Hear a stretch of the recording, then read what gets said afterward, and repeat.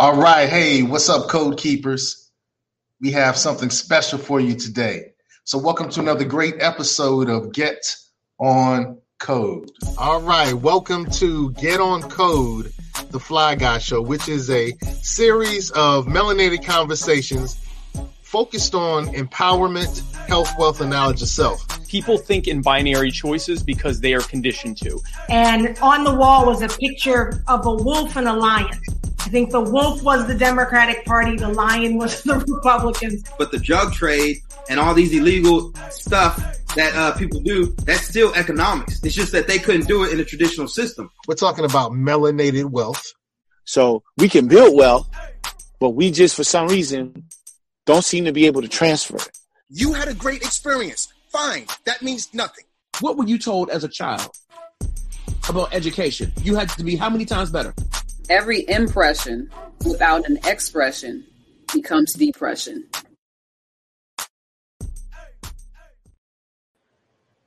That's right, Code Keepers. It's time to get on code, and we're back today with a great book and the author of this great book. The book is Paper Doll Lena, and I tell you, so the book came into.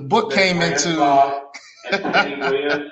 If you're in the building, can you please stop down to the main office real quick to see me? Once again, Charmaine Lee, Susan Ransbach, and Penny Williams. If you are in the building, can you please come down to the main office? Thank you. Okay, it happens. It happens. So the book came in the mail.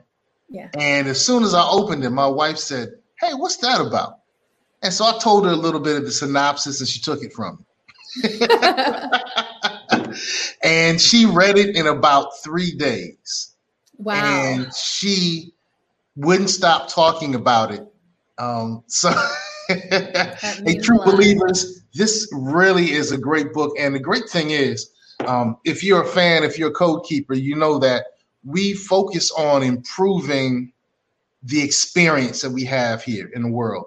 And one of the areas that we're really focused on is improving the experience of women, in particular, abuse upon women and women who are in abusive situations. So today, I implore you, hey, pick up the book, enjoy it, and share it with those people who could truly benefit from it. And speaking of the book, we have the beautiful author with us today.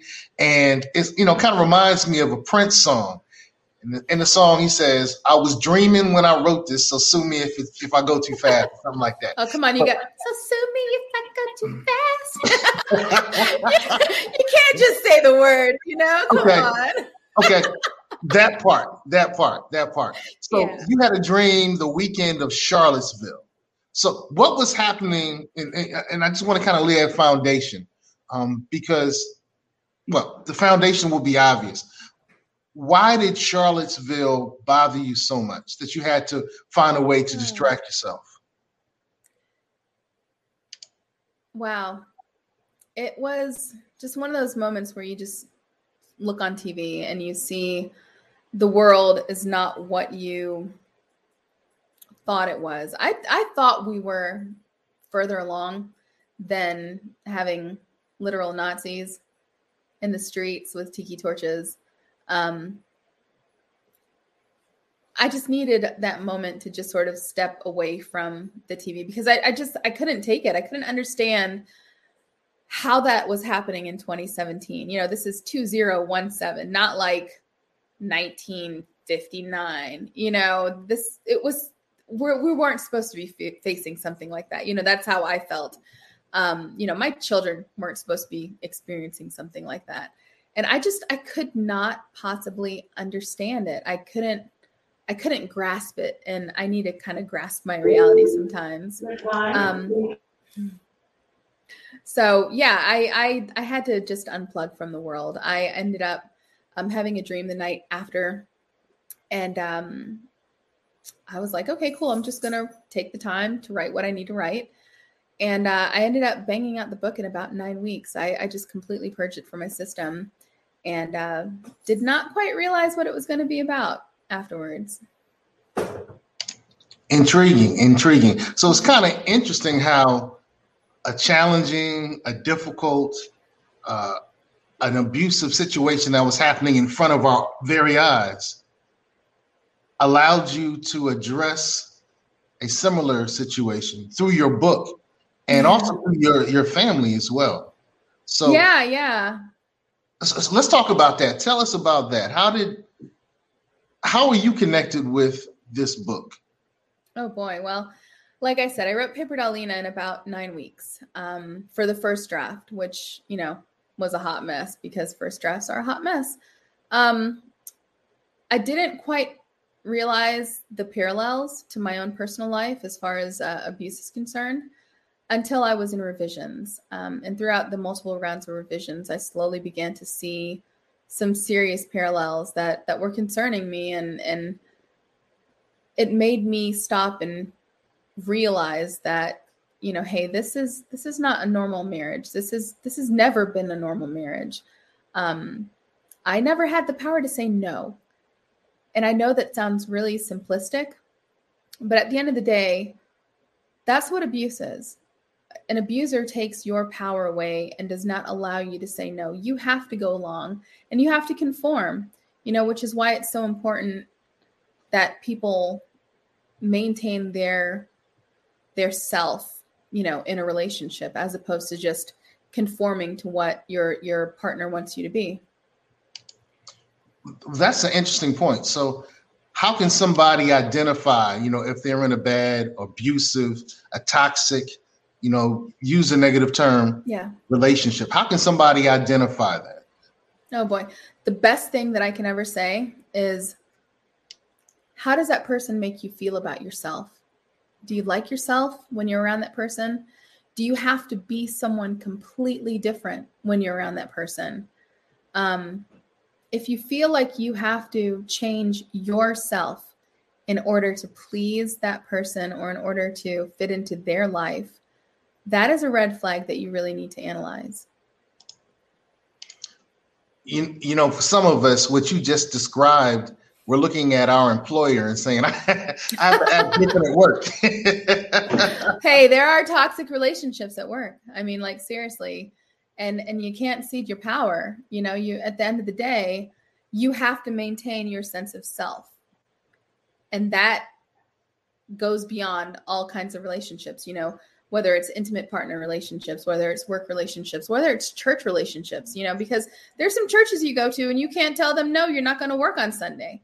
You know what I'm saying? Like it's something that you really have to focus on. And within any kind of relationship that you have, whether romantic or, otherwise, there's an aspect of power and control that you have to maintain, that balance of power and control between yourself and that person, to where you're not giving them your power and control. They're not giving you their power and control. It's a fine kind of balance. Well, what's really intriguing to me is that in the midst and in the process of being creative and having that creative outlet, you found your voice. You finally realized that your situation wasn't ideal. And I think it's intriguing because, I've often been told that your talents are given to you to help you improve your lot in life. And you took your talent and it helped you realize your situation was bad, but now you're improving the lot of other women primarily. We realize that, all genders get abused, but, primarily it's women. It is. So what are some tips that a person who's in an abusive, toxic relationship what are some things they can start doing? What are some tips they can use almost immediately? Wow. The first thing I would say is isolation happens in abuse. Abuse is allowed to happen because of silence, right? And all too often, the silence happens because you become isolated from your friends and family. Your spouse wants to move to another state, or your spouse doesn't quite like that friend for one reason or another, or they don't like that family member for one reason or another, or they need more time with you and you spend too much time with these people, when you volunteer, when you do XYZ, or even, I don't want you to go to work because I want you at home with the kids or whatever. That's just a factor. I mean, we see that in the book. Lena lives a very isolated life.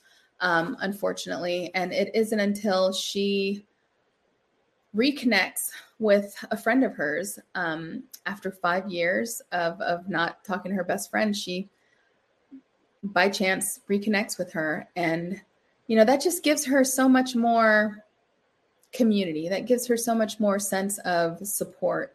And she's able to take some steps that she needs to take to consider leaving her abusive spouse. And I would definitely tell people who are in abusive situations, I know you're isolated. I get it. Been there, done that. I have the shirt. Make the connections with your friends and family. Reconnect with them. They love you. You're never going to be a burden. Even if it's been 10 years, they're waiting for you to call them. You said they're waiting for you to call them. And yeah. In your book, Paper Doll Lena, it's obvious she gets a new relationship. She teams up with a best friend she hadn't seen in a while, or really good friend she hasn't seen in a while. Were you able in your personal life to team up, to find a support system that helped you to ultimately make a different experience?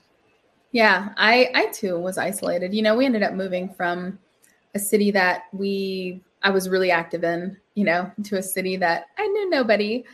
Little by little, my calls with my family got annoying. The friends that I made were like one reason or another. My husband did not like them, my husband at the time.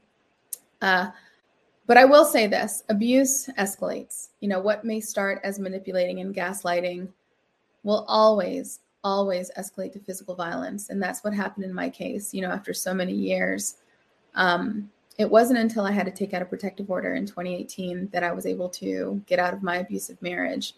And fortunately, I had a really great friend who would not take no for an answer when it came to isolating, when it came to me not calling her back, when it came to me, trying to sort of sever the relationship and sort of keep my husband happy at the same time. She was just one of those friends who was like, look, no, we're friends. I'm going to be your sister, whether you want me to be your sister or not. We're here. I am here for you. And, when she heard what happened on that fateful day, she was like, let's go. You're taking out a protective order. Let's go. Enough is enough. And she held my hand through the whole thing. She watched my kids. She helped me pick them up from school. She would come in my room when I was, depressed afterwards and just kind of sit there with me and just, hey, it gets better. It'll get better, and we need people in our lives like that. And Lena's so fortunate to have Nancy in her life like that. And I was fortunate personally to have someone like that in our lives, in my life. Beautiful. I'm so glad that they were there as well. That helped us get to this point where you're going to help many thousands, millions of women, leave an abusive relationship and hopefully into a more healthy, non-toxic relationship, as they read this great book, Paper Doll Lena. What are some other things that the abused or the pre-abused can do if they're feeling isolated? You said reaching out with family and, other friends, but what are some other things they can do if they're starting to feel isolated in particular? Join a community group. I know there's COVID going on. I totally get it. I'm so over COVID, just like everyone else.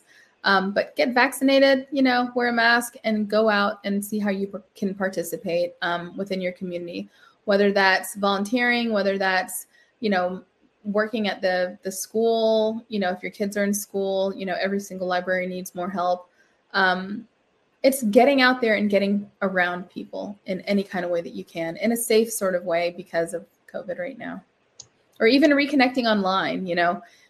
We have the option of Zoom calls and we have the option of FaceTime and all this wonderful technology at our fingertips. So, even if you can text someone that you haven't texted in a while, or go on Facebook and Facebook friend that person that you had to cut off because of your spouse, there's ways that you can figure out how to make those connections that you will ultimately need.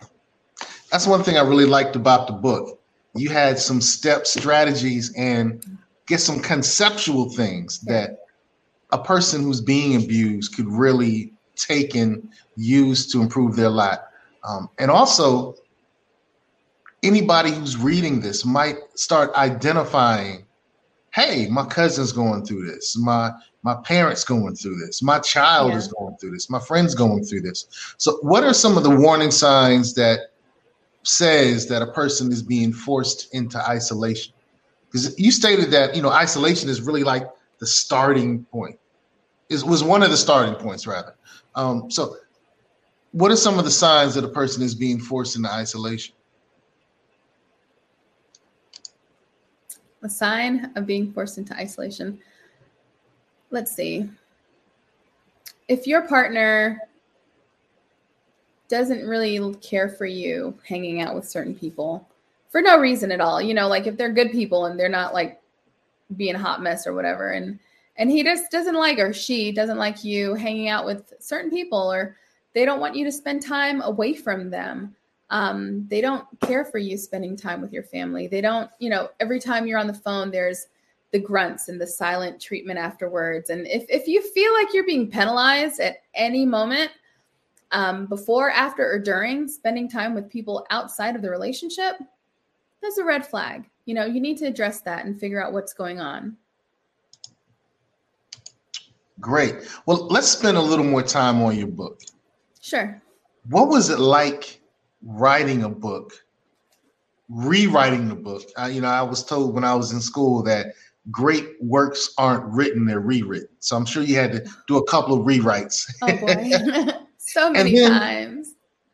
And then what's it like publishing? So let's start with the writing, then let's talk about the publishing part. How were you able to continue pushing yourself through the writing? Oh boy. How? Oh boy. Let's see. You just have to keep it up. I mean, you just have to have faith that that what you're doing is what you're supposed to be doing. I mean, writing is isolating in itself. It's a mind game. In school, we're taught that you have to have these prolific sentences and be this wonderful literary god, or you have to be like Chaucer or Shakespeare or like these people who are supposed to be smart, or the canon, but yet we don't ever want to talk about Octavia Butler and her amazing catalog of books, or Toni McMillan, or Angie Thomas, who's just come and just, she's a force to be reckoned with, with her writing. Writing should be accessible. Books should be accessible. If you have 100,000 words and you're not making a story and you're not making any sense, you got to rethink that, because at the end of the day, you have to be accessible to people. And the way that we are taught literature, it makes English and it makes writing inaccessible because you think that you have to write a certain way instead of just telling a story, And I tell my kids all the time when they're like, Mom, I don't know what I'm going to do. I can't write. I'm like, just tell a story. Just tell a story, tell your story the best way that you know how, and everything else will work out. All right. Well, let's move to the publishing. Yeah. What was that process like? Oh boy. Publishing was fun. After I took out the PTO. That sounds loaded. Yeah, okay. It sounds a little loaded. After I took out the PTO, I kind of spiraled into depression because, you have the whole thing. What if I'm not doing it right? What if I did the wrong thing? What if I made the wrong decision? Will my kids hate me? You know how your mind kind of spirals. And my daughter, she brought me my laptop one day and she's like, Mom, she's a teenager. She said, Mom, I need you to do something else. Go start writing or work on that book that you were working on. And I was like, okay, I'll just do it, whatever. And then I started pulling it out little by little and revising it some more.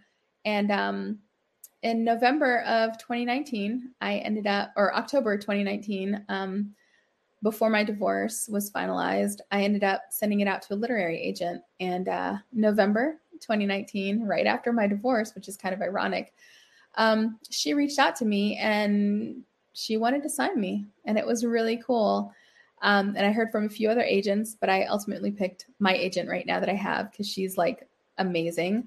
And we did a few more rounds of revisions, a few more rounds of edits. And we went out in, I think it was June or July. And within a week, we had a publisher.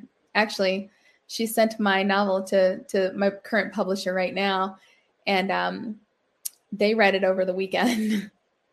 And by Monday, they wanted to meet with me because they were so enamored with the book. And they had to have the book. So, yeah, I mean, we ended up going to auction with a few houses and ultimately Lake Union won. And it was amazing. I mean, it was amazing because what people don't know is I actually lost my job in May due to COVID. So in July, when I sold my book, I was like, oh, okay, single mom. Okay, we could eat. We're good. It was something I was worried about. I'm not going to lie. Because, you lose your job in May because of COVID. And it's like, okay, what are we going to do now? Yeah. Well, so what are you going to do now? You have a book that is it a bestseller yet? It's on its way. It is an Amazon bestseller. So fingers crossed that Wall Street and everyone else picks it up, But right now it is an Amazon bestseller, which is wonderful. And I'm so thrilled. And I'm so humbled and just grateful that people have picked up my words and they're reading it and it's resonating with readers. I think more importantly, that just, I can't even begin to describe how that feels. When I get a review or I get an email or I get a DM. This one lady was like DMing me throughout the day when she was reading it. And she's like, I can't believe this happened. I can't believe it. I'm just reading like her play-by-play, like, okay, this is kind of cool. But ultimately she messaged me and she was like, this was my life, and to see it in words, made her cry. And it made me cry. I was like bawling from my laptop. My kids were like, Mom, you okay? I'm fine. Yeah, it was one of those things. Well, that's interesting. That's similar to my wife's experience. So, we're sitting at home reading, both of our kids are in school right now. So, hot house to ourselves. And she's sitting there reading and I'm reading my book. And she's like, how can you be so stupid? I was like, what did I do now? She's like, no, she keeps allowing this to happen. She keeps getting caught and she keeps this. And I was like, oh, Lena, in the book. Yeah. Okay, I haven't done anything wrong this time.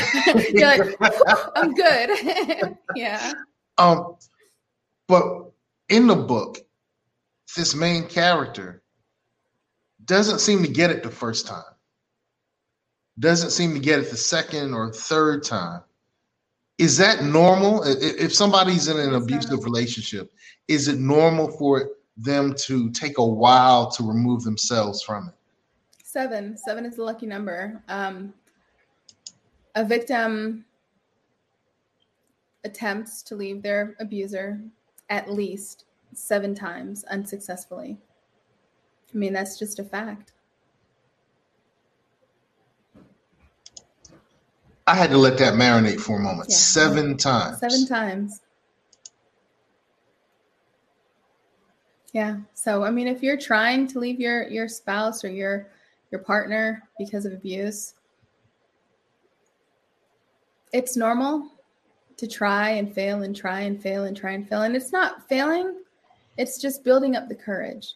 So you're taking one more rung on that ladder, one more rung on the ladder, one more rung on the ladder until you're at the top. And then when you get to the top, that's freedom right there, But you have to take the steps.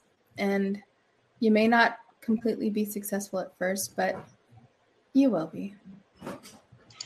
Well, the Get On Code show is all about empowerment. Our code is empowerment. And it looks to me like the writing of this book empowered you in a way like nothing else had before. Of course, I don't know your whole life, but we don't have enough time for that. To be able to leave a toxic relationship takes a lot of gumption, takes a lot of strength, takes a lot of faith. I guess it takes 7 tries in most cases. But the process of writing this book empowered you so much? The process of putting your thoughts to paper empowered you so much that you were able to change your situation. How important is the concept of empowerment to you now? You know, now that you've put yourself in a better situation, now that you have a Amazon best-selling book, you know, now that you realize you didn't need that job, you know, you know, how important is empowerment to you and to people who are trying to leave abusive situations? At the end of the day, I think empowerment is using your voice and first discovering your voice, then using your voice. So I was able to discover my voice through my writing, through creating a world and creating characters that eventually paralleled my own life. I use my voice now as an advocate because I think that it's important that I not only pull myself out of a situation, but I'm able to pull other people out of situations and give them hope and shine light on a situation or shine light on a topic that all too often doesn't get talked about as much as it should be. But I think empowering yourself is finding that voice. And I think that it's important that domestic violence victims find their voice. Your voice has been taken away from you for so long, and through experiences that you cannot control. And little by little, you need to find your voice. You need to find that little piece of you that's still inside, that's screaming to be let out, and just allow that person to grow and allow that person to just be in the light, you know, like you have to allow yourself to find your voice. As you wrote this book and as you know, going through this process of publishing it and having this great level of success, have you looked back on maybe some of the generations and the people who raised you and found that they were in a similar situation as well? Yeah. I found out that my grandmother, she was abused by my grandfather. I found out that my mother claims, my dad says a whole different thing, but my mother said that she was abused by my father. I have aunts who have experienced abuse. I have a sister who experienced horrible abuse. So yeah, I mean, I unfortunately, I think it's a generational thing. And I hope to be part of, this generation who's completely going to break the other generations. Like my daughter, she knows what a healthy relationship is. She will not accept anything less than that. And I'm so proud of her for that. My son, likewise, he knows what a healthy relationship looks like, and he refuses. I mean, he's put his foot down. He refuses to allow anything less. And he will not treat, his partners the way that he grew up, just because he went to therapy. We did the process, you know what I'm saying? But I think it's important that we break the cycle. Wow. Well, then let's leave our viewers, our code keepers with something that's going to be positive. What are some idea markers of a healthy relationship and a healthy partner to have a relationship with? Well, a healthy partner is someone who allows you to be you. A healthy relationship is a relationship that you can thrive and just be yourself in. You don't have to fit into anyone's box. You don't have to create yourself to be someone different. You can be you. You can be your beautiful, flawed, stink breath in the morning self, and you can love on yourself, and that person loves you because of that. I think that is just such a factor and such a good key that you really need to realize. Like, if you find yourself trying to dumb yourself down or pretend like you're something that you're not, or having to go into debt to impress somebody, or even lowering yourself to fit into their box. I'll actually read something, if you don't mind. This is my epigraph, and I got it from a really great friend. And it says this: Don't make yourself smaller and apologize for existing by saying, I don't know and I'm sorry, when you didn't do anything wrong. Trust what you know. Take up space. Be yourself. Step into your power and live your life. And that's by Dr. Yana Jameson. And I think that is probably the best definition I can say about what a healthy relationship is with yourself, what a healthy relationship is.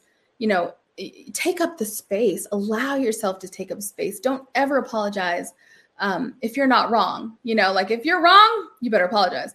But if you're not wrong, don't just walk into a room and say, I'm sorry. There's no reason for you to do that.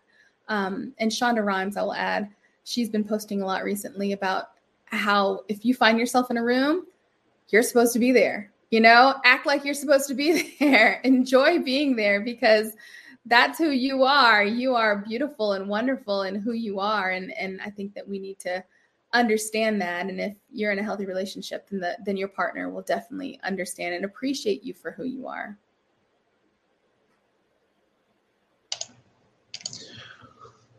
Great words. And that's a great way to end this great episode of Get On Code, where we focus on empowerment.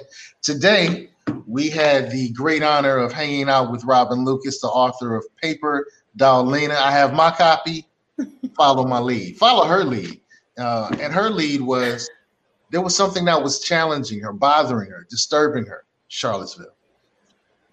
And she used that moment of challenge, difficulty, to reach into her talents.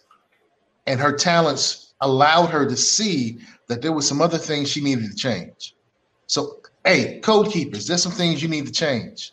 Allow your talents to reveal them more fully and allow your talents to help you execute a plan that will allow you to go to a better experience.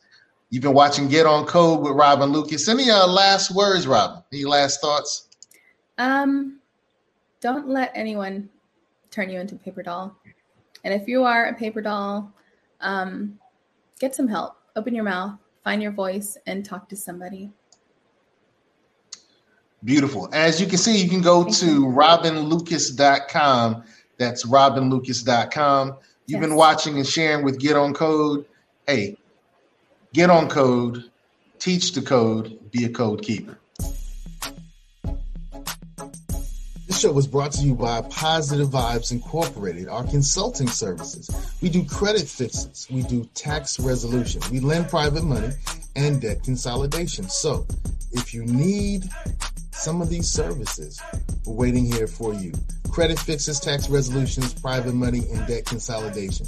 Make sure you call Positive Vibes Incorporated.